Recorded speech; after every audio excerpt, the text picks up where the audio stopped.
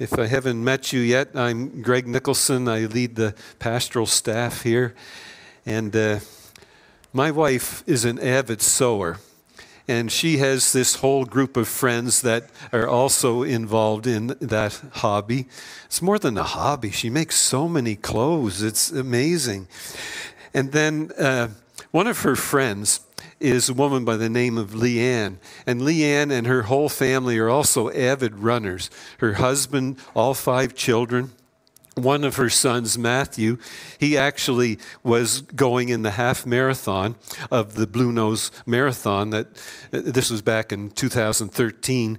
And after arriving, he thought, maybe I'll run the full marathon. And then he won the marathon that year. And that next year, Ian Dempsey and I were putting together a team to go in the PEI Red Island relay race. And it required someone to run 10.5 kilometers, someone to run 7.5 kilometers. And then there were bike rides and canoeing. And I thought, well, the Matthew and all his siblings, they came to Vacation Bible School at our church. That's good enough. I could put him on the team. But I didn't. Ian and I had our daughters run each of those legs. Every time I tried to do that and stack the team in a church event, it never worked out anyway. So Leanne, she has been told by her doctor, no more running. Her knees are just so bad from all the pounding. But she's now doing power walking. And every morning at 6:30, I'm sitting at our counter looking out the window, eating my breakfast, and she comes powering by, just flying. The arms are going like that in a power walk. She's going twice as fast as her husband, who's running. And it's kind of hilarious. You think he's going to faint. He's going so slow. But she is just thankful that she gets to be out there and that at least she gets to be able to power walk, although not run. What things are you thankful for? Some of the things that we should be most thankful for are likely those things that we just kind of take for granted. You could put electricity on that list. We just assume that when we press that button or flip that switch, that the lights are going to come on. And we assume that when we open the refrigerator door, that everything will be cold in there and that stuff will be frozen in the freezer below or above. And then we just assume that on a day like today, if you have a heat pump, that you just take the remote control, you turn that on, and you can cool off your living space. So we trust in all those things. And then water should be on that list as well. Go a few days without water or any of those things, and you notice how much you assumed in the past. So some of the things that we should be most thankful for are some of those things that we just seem to take for granted. Now, near the top of that list, I would put the Holy Spirit for the church. If the Holy Spirit were to be turned off in your life, would you notice, or actually how much you've taken him for granted? I have a quote by A.W. Tozer here, and he explains it this way. He said, if the Holy Spirit was withdrawn from the church today, 95% of what we do would go on, and no one would know the difference. But then he explains, if the Holy Spirit had withdrawn from the New Testament church, 95% of what they did would stop, and everybody would know the difference. So the Holy Spirit is God's great gift to us. But I think that too many of us, we're not really sure what to do with him. I don't know if you're familiar with Chevy Chase's Christmas movies, but that Uncle Eddie that would show up all the time, unwelcomed and that type of thing. You know, sometimes people treat the Holy Spirit a bit like that. Shows up once in a while, it's a little bit awkward while he's there, and then you're glad when he leaves. But this is God's gift to us, and we should notice if we're not living in that power. So the question I'd like you to answer in your life, and that I'd like us to wrestle with as a church, is if the Holy Spirit were to leave, would you notice? Would you notice that you have been taking him for granted?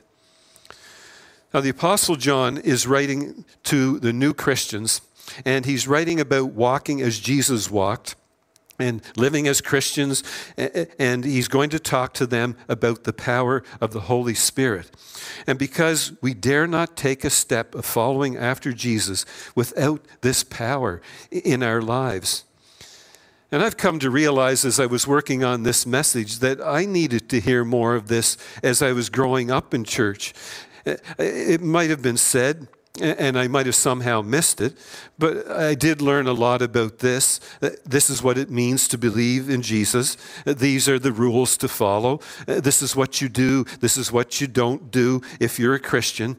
But I somehow missed hearing about this gift from God, the Holy Spirit, that makes all of this possible. And there's really no point in talking about all that other stuff if you don't get the Holy Spirit part right. So John's writing to these Christians, and he's very clear with them about where this power is coming from. And one of the greatest tragedies in the church is if you become a Christian, you receive the gift of the Holy Spirit, but then are just kind of vaguely aware of it. You've got this incredible gift, and it just kind of goes up on the shelf, or maybe you put it under your bed, or it's unboxed, it's not plugged in. You're taught to follow Jesus, but not given the power to do it. So before we look at what John said to these Christians, what he taught them, I want us to go back and see what Jesus taught John and the other disciples about the Holy Spirit. So the context is Jesus is preparing the disciples for his departure. He's going to be crucified soon, resurrected back to life, and then just spend another 8 days on the earth before going back to heaven. 40 days on the earth after his resurrection. And then the disciples are going to feel alone because they've been with him every step of the way. So he wants to prepare them for his departure. So John 14, verse 18, he said, "No, I will not abandon you as orphans. I will come to you." So he says, I'm not asking you to go down this narrow and difficult trail or road on your own. And then he explains what he means in verses 26 and 27. But when the Father sends the advocate, now in some translations that's counselor, as my representative, that is the Holy Spirit, he will teach you everything and will remind you of everything I have told you. I am leaving you with a gift, peace of mind and heart. And the peace I give is a gift the world cannot give. So don't be troubled or afraid. But they are troubled and they are afraid. Jesus, the one that they've just spent the last 3 years with, is now telling them that he's not going to be with them any longer. This doesn't sound like a good trade to John, because he's probably listening and thinking, okay, I've got God with me right now, and he's telling me that it's going to be better. I'm going to have God inside of me through the Holy Spirit. So he's just not getting that at that point. I've got God here with me physically. I've seen him calm the storms. I've seen him take care of people's hunger. I've seen him healing people. I've seen him answering the questions of the religious leaders. And now, Jesus, you're saying that the Holy Spirit's going to come. You're going to go, and the Holy Spirit is supposed to replace you. See, there's a tendency, probably for the disciples and sometimes for us, to see the Holy Spirit as the weaker member of the Godhead.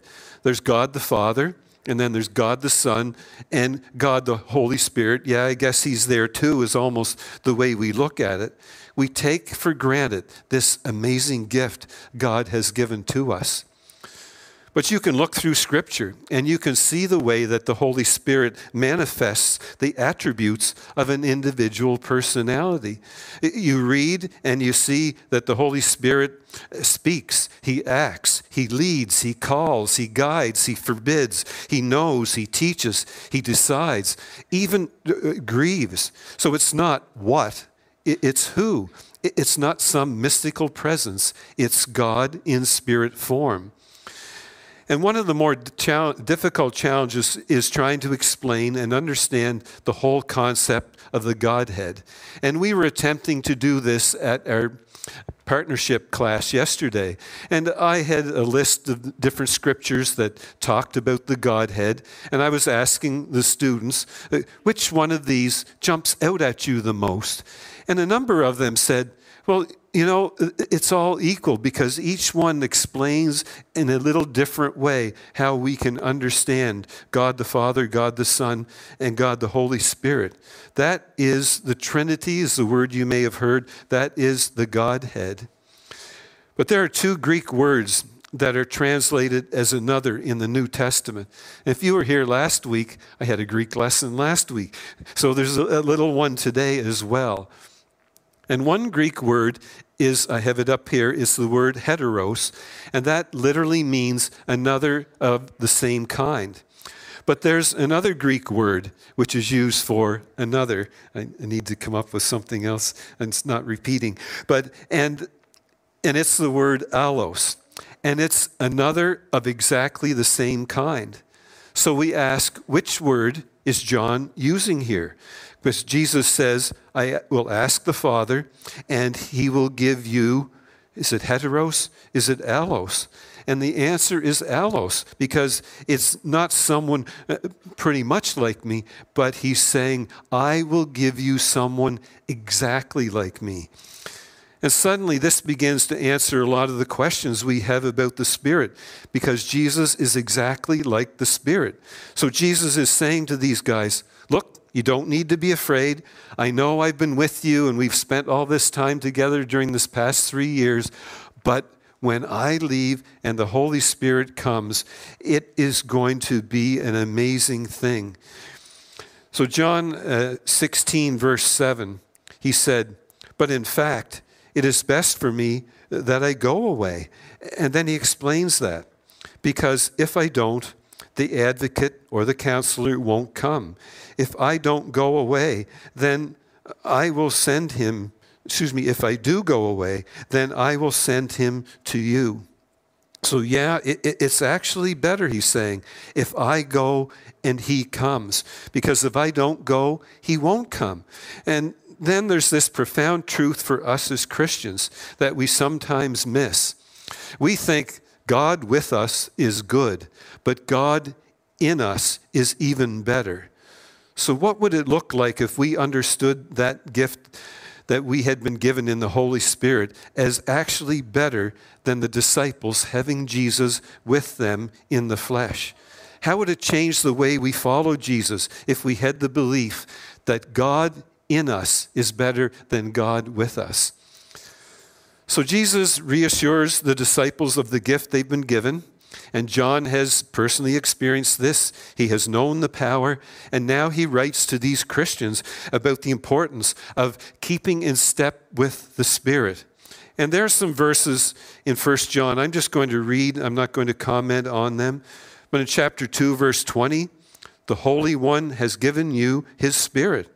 In 27, you have received the Holy Spirit, and he lives in you. Another reminder. Chapter 3, verse 24, and this is how we know that he lives in us. We know it by the Spirit he gave us. And then 1 John 4:4, the Spirit who lives in you is greater than the Spirit who lives in the world.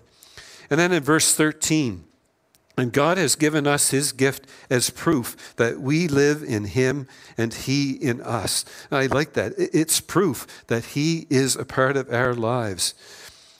So the Christian is not to store that gift away, but every Christian receives that gift.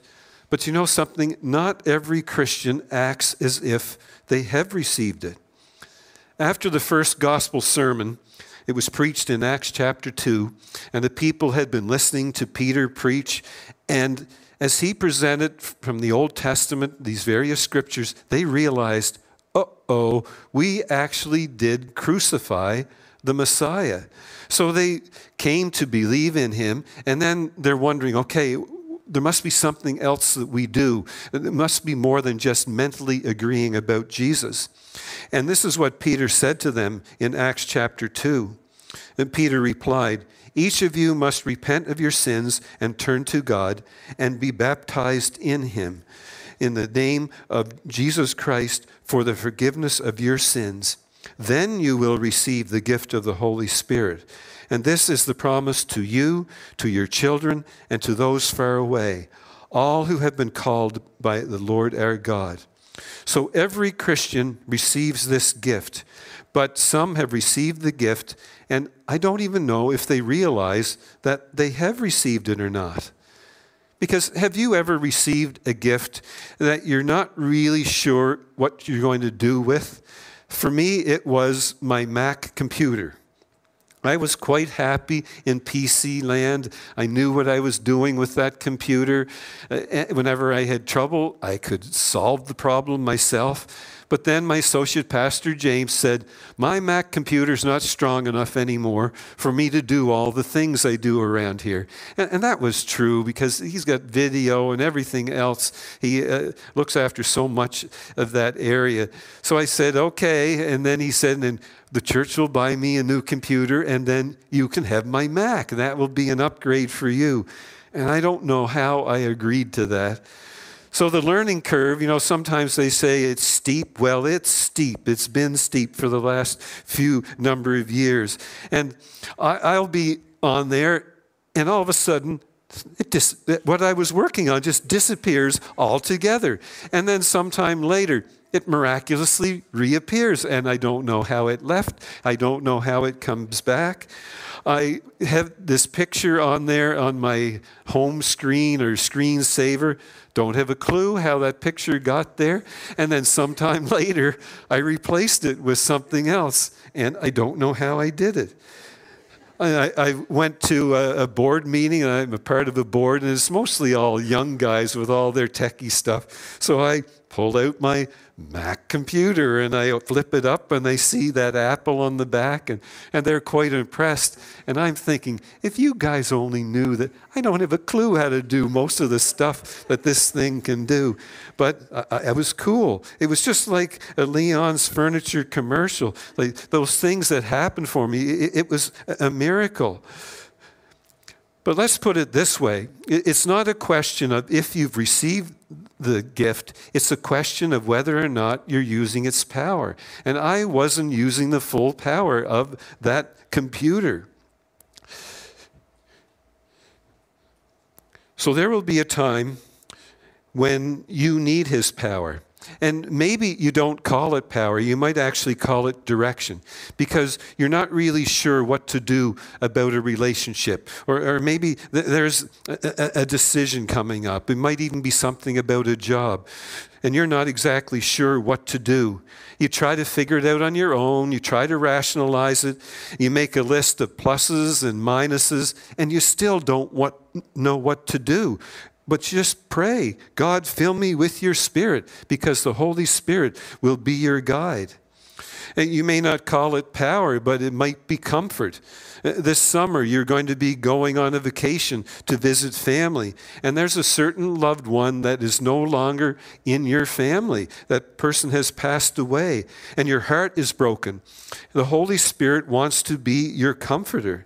So some of you might call it power, some of you might call it strength, but you've been struggling with issues in your life. Maybe it's a sin that you just can't seem to get rid of. And you hear messages in church that say, "Now you shouldn't do those things, and this is what will happen if you do those things."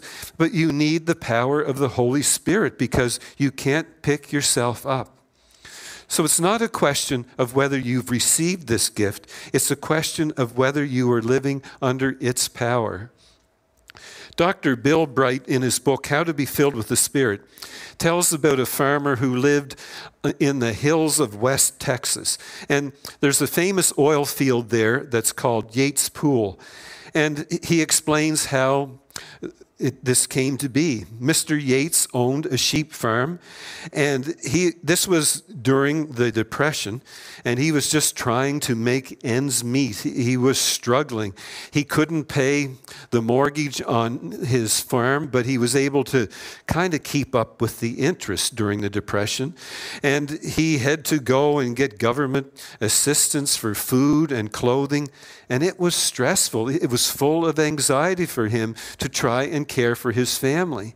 And then one day he had a visit from the seismographic crew from an oil company, and they said, "We think there might be oil on your land. Would you mind if we drilled and checked?" And he gave them permission to drill, and at 340 meters, they struck this huge oil reserve. And the first well actually came in at 80,000 barrels of oil a day, and then there were many other wells after that that were twice that amount. And even 40 years later, there are some of those wells that still produce twice that original amount. So here was Mr. Yates. He owned this the whole time.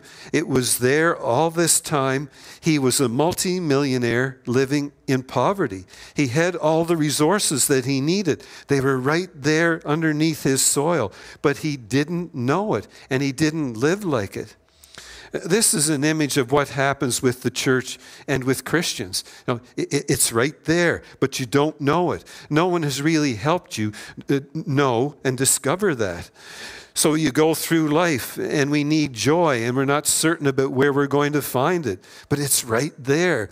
We need peace in a certain situation, and we don't know where we're going to find it, but it's right there. So it's not a question of, have you received the gift, but are you being filled with his power? So there are a few things that we become susceptible to. A self-righteous spirit. When we're not filled with the Spirit, we tend to put everything on ourselves. It's all about me. And we look at the good things that happen in our lives and we say, look what I did. Chest just stuck out and there's pride. Any holiness or righteousness that we somehow are able to drum up, or any success that we have, we say, well, I'm doing my part. But Paul writes to the church in Galatia, and he said, how foolish can you be? After starting your new lives in the Spirit, why are you now trying to become perfect by your own human effort? So he's saying, are you kidding me? You can drive and you're going to walk to all of those locations. You have the power there, and now you're trying to do this by human effort when you began with the Spirit. And then the second thing we can be susceptible to is guilt-ridden religion. If it's all about us, then the number one motivator is guilt and shame. And it's all about what you should have done or what you still have to do. And people just become overwhelmed by that. And then we also become susceptible to false teaching. And maybe I should word that as worldviews that are culturally popular but biblically inconsistent. And you see within the church, as John is addressing it here in chapter 2, verse 26, he said, I'm writing these things to warn you about those who want to lead you astray. So false teaching was a major problem back then. There were these people who were coming in, and John said they're trying to take you off track. They say things like, matter is inherently evil, and the spirit is inherently good. So the bottom line is, whatever you want to do in this world, it's fine, because the matter is inherently evil. But your spirit is inherently good, so you can sin, you can make any decision that you want. It's okay to live as the people in the world live. See, too many people just take their spiritual life and say, okay, well, here's my spiritual life, but I can do what I want to over in this part of my life. It's fine. But when we're not filled with the Spirit, we become more susceptible to these things. And it's not a question of if you've received the Spirit, but are you being filled with Him? So here are some basic things that we can take on this journey. And putting these into practice will help you immensely in your walk. And Paul uses the imagery of walking to explain what it means to be filled with the Spirit. And he says to keep in step with the Spirit, because that's where the power comes from. So being filled with the Spirit is a continual prayer. And here is a call to action for you this week. I want you each day to pray this simple prayer: Lord, fill me with your Spirit. Just let it be on your lips. And when you aren't sure about what to do in a relationship, when you're not sure about a decision, when you're anxious or you're stressed out about something, that's when I want you to just stop for a moment and say, Lord, fill me with your Spirit. This is what I'm going through. This is how I feel. So just stop for a moment and be before him. And don't contradict your prayer with your life. Don't say, Lord, fill me with your Spirit. And then you just take off and you start rushing from one thing to the next, always staying busy. The call is designed to create some margin in that busyness in our lives. So no TV for a while, no computer, no iPhone, and just be still. You know what it's like when you're trying to fill a glass of milk for a child. You get a little bit in there, and then they're starting to move that cup towards their mouth. They just can't wait. So you try and hold that hand still so that you can make it a little more full. And I think that's the way God must feel about us as he hears our prayers, fill me. But then we're jumping around, and he's not able to fill it. We're a moving target. The Butterfly House is a tourist attraction in New Glasgow. What province do I talk about too much? PEI, that's right. But it's a neat place. It's filled with all kinds of different butterflies, all kinds of different sizes. And the rules are stay on the cobblestone path, no running, don't step on the butterflies. That's kind of a given. And then another one is don't touch or try to catch the butterflies. Now, do you think kids can pay attention to that? Arms are flailing. They're trying to catch the butterflies. But my 5-year-old granddaughter, Jane, we told her, if you just stay totally still, the butterflies will land on you. So she did that. I was trying to get the picture, but my technology failed me and I didn't get the picture to the media team. But here she is, just standing there so still with her arms like this, and she's just covered with all these different butterflies, beautiful colors and different sizes. You know, that's an image of what we often try to do with the Holy Spirit. The Holy Spirit isn't seized. The Holy Spirit is received. And that's sometimes, it actually requires just being still long enough to be filled. And then being filled with the Holy Spirit, this last thought means being emptied of me every day. And some days I do, and some days I don't. And my wife can usually tell the difference between those days. It's the way I start the day. And it's where I don't stop and really empty me of me. So the hardest part for me in being filled with the Spirit is that there's this temptation to always try to take his place in my life.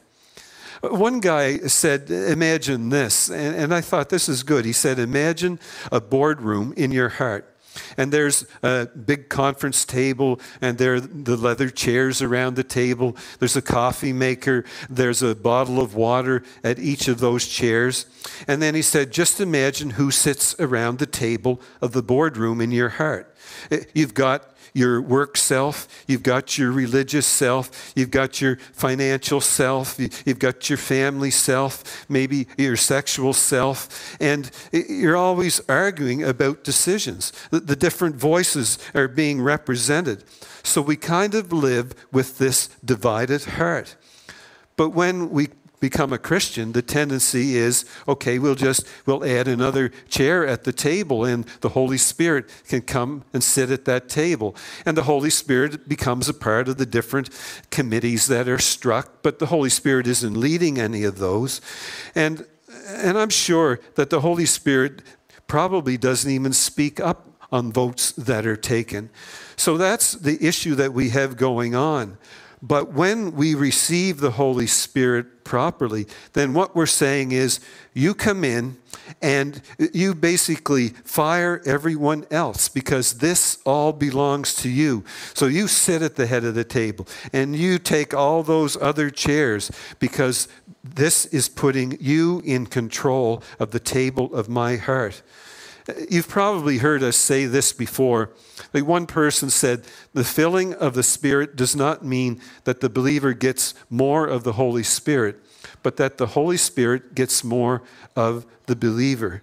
And that's exactly what we want. We want to empty ourselves of ourselves to make room for His Spirit. So John writes to these Christians. He's trying to help them realize the gift that they've been given. And he says to them in 1 John 4:4, "But you belong to God, my dear children. You have already won a victory over those people, because the Spirit who lives in you is greater than the spirit who lives in the world." So this is how you overcome, by the power of the one that lives in you. Now, the word overcome is one of about 30 words in the New Testament used to describe the identity of Christians as overcomers. And it's actually a word that you know. It's the Greek word Nike. And that's where Nike actually gets their athletic brand name from. It's from the Greek. And it just simply means conquer, victor, champion, overcomer. That's what Nike means. And John says, look, you are an overcomer because the one who is in you is great. That's where the power comes from. So look at this statement, and I want you to complete it in your mind. By the power of the Holy Spirit. And I want the guys just to leave that up there for a moment. And here's what I want you to think through. How is God wanting you to finish that sentence in your life right now? What is He wanting you to do? I'm not trying to make you feel guilty that it hasn't been done. And I'm not trying to exhaust you by all the things that have yet to be accomplished. That's not my goal. I'm trying to remind you where the power comes from. By the power of the Holy Spirit, how does God want to finish that sentence in your life? So this is a gift that everyone receives when we put our trust in Jesus Christ. And this valuable gift is available to you today. Don't leave here without making that decision. Don't leave here determined, okay, I'm going to leave, get my life cleaned up, and then I'll accept this gift. No, accept the gift now. Receive His power. Let Him help you. If you want to talk to someone, every Sunday we say, come talk to me as we're singing this next song, or our associate pastor, James Stevenson, or any of our elders, or just talk to the greeters on the way out and say, have somebody talk to me. And we will talk to you about finding that power in your life.